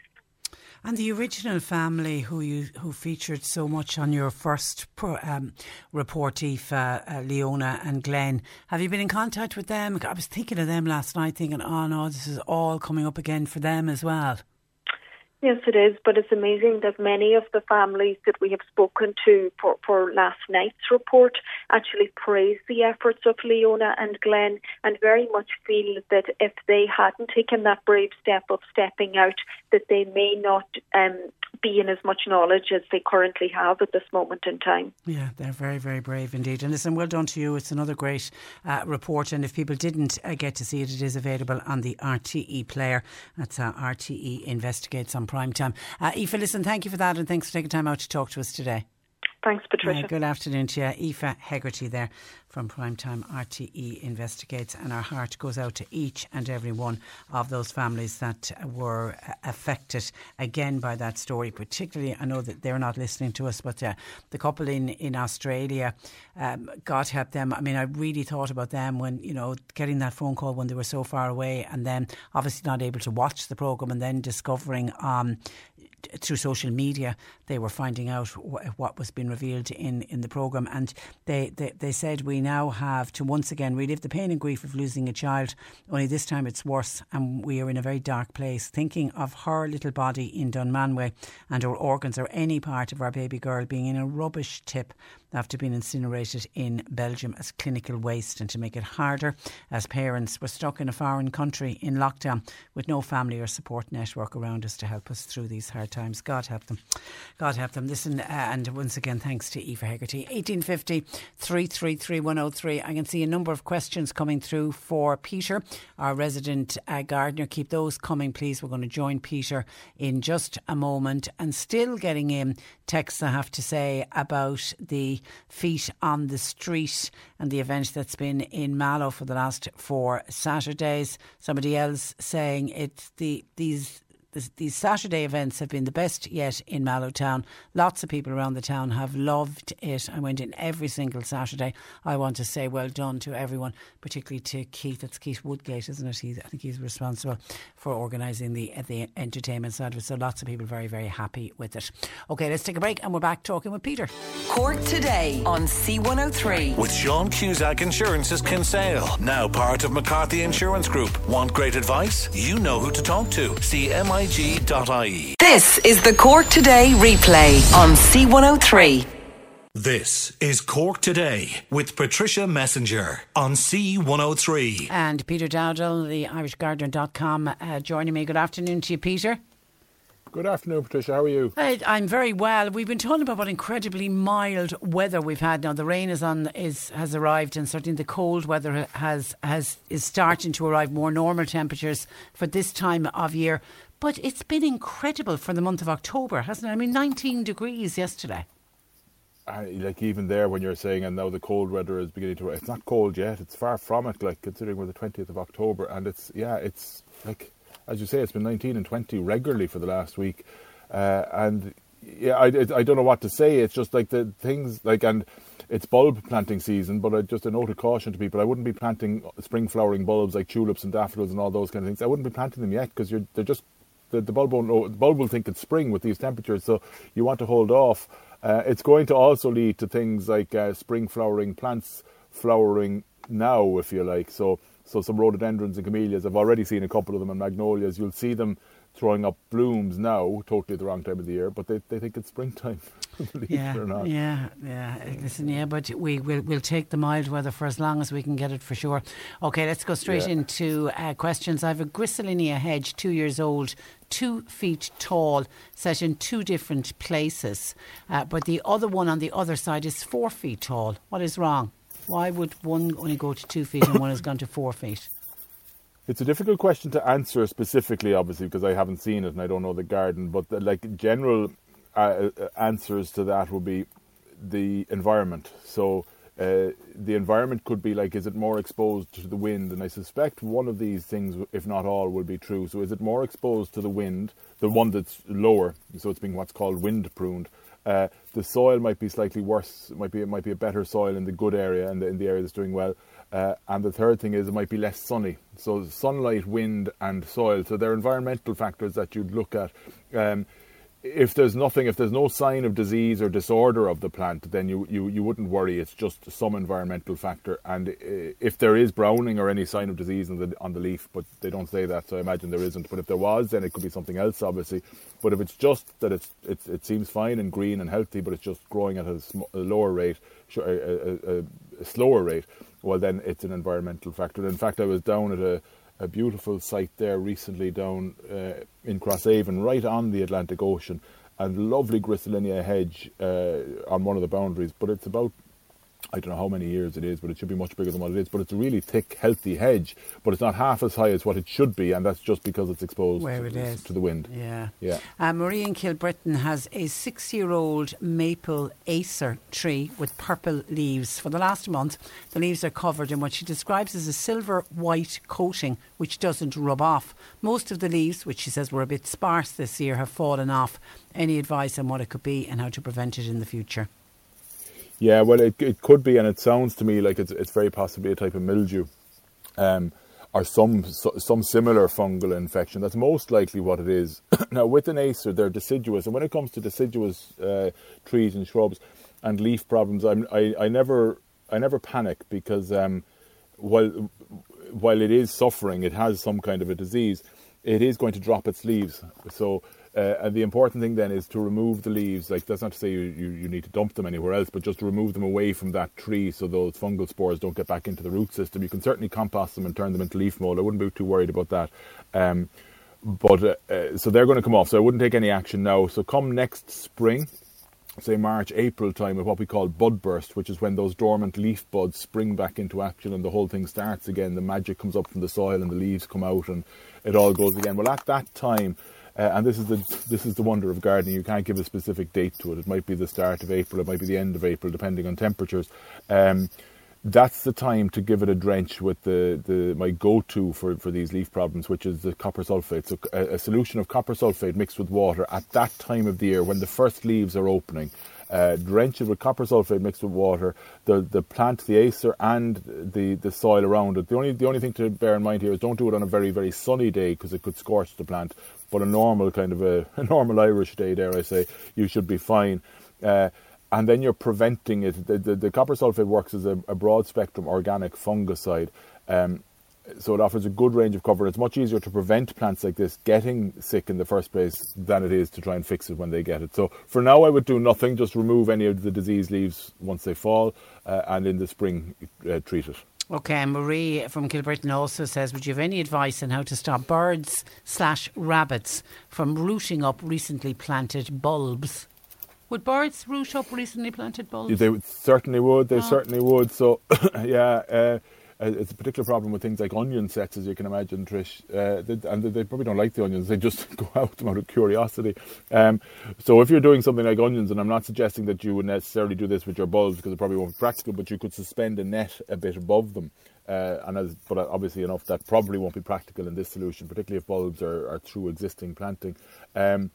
So the birds are more of a problem. The rabbits, you have a few weapons in the arsenal, if you want to call them that, in that mowed grass. So the grass clippings that you collect in the bucket on your lawnmower, if you put them around on top of where you've planted the bulbs, the rabbits won't go near it, because obviously rabbits will feed on grass, but they won't feed on mowed grass because it's too dense and it'll choke them. They can't digest it, and they're away, they know that, so their instinct tells them not to, so they stay away from it. So that would fix... Do you know what? I was saying that would fix the rabbits, but I'm not sure about the birds. But of course, that'll help with the birds as well, because the birds won't see the bulbs. So I would say just get some grass mowings, put them over it. But the important thing is, don't put it too heavy. You don't want too much of it, because it'll lead to, lawn mowings. If you put them down too heavy, they just turn into a sodden mass, and you don't want that either. So just maybe about an inch of lawn mowings across on top of them, and that should help. Rose wants to plant a box hedge, but people are saying, oh, don't get box hedge, it'll get blight, and now is not the right time at the moment. Advice, please. Well, box hedge is susceptible, obviously, to box blight. However, there's a couple of things I would say. I wouldn't let that stop me planting it. Absolutely not, because if it gets box blight, it's quite treatable. Right? It was when it first it came on the scene about 20 years ago now. It was thought to be the end of box hedging, and you can imagine, particularly in England, Trish, with all the great gardens, if you like, and the formal gardens with the box hedging and their box balls. They're famous for them. A lot of them were wiped out. And the fear was they'd all be wiped out. But as time has gone on, and as we're all experts now on kind of disease control and things like that, but as time has gone on, it has built up, number one, a certain resistance to the blight, but also the copper sulfate, which I mentioned earlier, is proving very effective in the treatment of it. And there's a thing called top buxus, which is another treatment for which is very, very effective. So it's all about keeping it healthy in the first place. It is susceptible to box blight, but I certainly wouldn't let that stop me planting them. Just be careful that you get clean plants day one. Particularly wanted. Sheila has a problem with black spots on her patio. What would you recommend to remove black spots on a patio? I would refer that one to my old friend Gerard Doody, who we've mentioned many times in your programme, Trish. Back to Black. He's up there in North Cork, and he will. When it comes to markings on patios and things like that, as opposed to me suggesting something that might corrode the stone depending on what it is. I know there is Algon, which I think is an Irish product, which is an algicide and it's organic. That may work, but I would certainly get on to Back to Black and ask for his advice. Yeah, Anne, I think, has a common problem. She wants to know when she should cut back her roses. The problem is she'd normally be doing them around now, but there's roses still on them. And she said she can even see a few more still coming out. And a lot of people are saying the same thing. Well, that's not a problem, man. Enjoy them. Enjoy the rose blooms as they bring you into November, maybe even December. Enjoy them. Your window for cutting them back is really any time from now until the end of February. I do like to have mine done before the end of February in case we get a spurt of new growth in March. But that leaves you a few months. So absolutely, I would leave them on. Enjoy the blooms that are there now and cut them back whenever the temperatures drop significantly and there's no more flowers. Mike in Bantry has, is it Astelia, Silver Astelia, Spear. Yeah. He has 3 of them. He said, I'm living in a microclimate surrounded by trees in West Cork. Do I need to use fleece netting to protect them in the wintertime? I'm going to hesitate. I am hesitating, as you can see, before I answer that. I'm going to say probably not, but I mean probably as a qualified, because it depends on how cold it gets and how low the temperatures drop. So and how protected he is in this microclimate. So they're not that tender. They are a bit tender, but like normal Irish winter, even if it got to -3, 4 and 5, I would expect them to be fine. If we get an extreme like the Beast from the East, or what we got in 2010 when it hit -19, then obviously you need to protect everything. But in a normal Irish winter, and if you're protected enough with the trees, I would say you should be safe enough. But if we're getting specific nights or specific period of time where it's going less than -5 or something like that, I would put fleece around them in that instance, yes. Helen wants to know about her geraniums. They're out in pots outside her back door. Can she leave them out for the winter? She has what she describes as a good wide perspex carport, or should she be bringing them into the garage for the winter months? I would say the carport would be absolutely perfect. All they need is some physical protection from the frost, and the roof of the carport would give them that. They're frost tender, a lot of these pelargoniums or geraniums, which means if we get a serious frost, it will kill them. I'm a lazy gardener, Trish, in that my geraniums stay out year after year, and my frost tender fuchsias tend to stay out year after year. Well done. And they 9 years out of 10 they'll come on. I'm always taking cuttings of them, so I always have new ones ready to go anyway. But the answer to the question is the carport should be fine. Therese has peppers growing in her porch. Well done, Therese. Will they grow away throughout the winter, she wants to know? No, they should be harvestable now, and that'll, once they've given you the harvest, then that's it. And then Mary, who describes herself as from the Wild West, says, hi Peter, I've successfully rooted hydrangea and Chilean lantern. I've potted them up individually now and don't know if I can leave them outside or do I need to put them in during the winter months. Enjoy listening to your slot every week. Mary from the Wild West. Mary from the Wild West, yeah. I know a few Marys from the Wild West. What was I going to say? The hydrangea slips would be absolutely fine outside, no problem at all. And we need to trust nature. We need to leave a lot of things to nature. I was actually talking with Dahi on the Today Show recently and about bulbs, and he was saying, should I keep them in once I've planted the pot full of them? And I said, no, you trust in nature. It'll be fine. Leave them outside. So the hydrangeas will be fine as well. The Chilean, what did she call the Chilean? Chilean, where's it gone now? Lantern, yeah, Chilean lantern. Yeah, you see, it depends, because that's a common name, there's a few things that could be. So it could be Embothrium, which is the Chilean flame tree, or it could be, Crinodendron, which is called the Chinese lantern tree. So depending on which one it is, if it's the Embothrium, you might want to be a bit careful if it was getting cold. If it's the Crinodendron, I'd say you'd be absolutely fine. So my gut would tell Mary in the Wild West to leave them all out for the winter, and they should be fine. But if it is going to get very, very cold, maybe have a roll of fleece to hand just to put over the Chilean lantern ones. Okay, right, we'll leave it there. Listen, enjoy your week, and we'll chat next week. Thanks, Trish. Talk then. Okay, take care. That is Peter Dowdall, theirishgardener.com. So that's where I leave you for today. My thanks to John Paul McNamara for producing. Nick is with you for the afternoon, and we'll talk to you tomorrow morning at 10. On to the line, Patricia Messenger. A very good afternoon. Stay safe. Cork Today on C103. With Sean Cusack Insurance's Kinsale, now part of McCarthy Insurance Group. For motor, home, business, farm, life and health insurance, cmig.ie. Want flexibility? Take yoga. Want flexibility with your health insurance? Check out United Healthcare Insurance Plans. Underwritten by Golden Rule Insurance Company, they offer flexible, budget-friendly medical, dental, and vision coverage that may be right for you. More at uh1.com. Even on a budget, quality is non-negotiable. That's why Quince is the place to score high-end essentials at 50 to 80% less than similar brands. Get your hands on buttery soft cashmere sweaters from just $60, Italian leather jackets, and so much more. And the best part about Quince, they exclusively partner with factories committed to safe, ethical, and responsible manufacturing. Elevate your style without the elevated price tag with Quince. Go to quince.com/upgrade for free shipping and 365-day returns.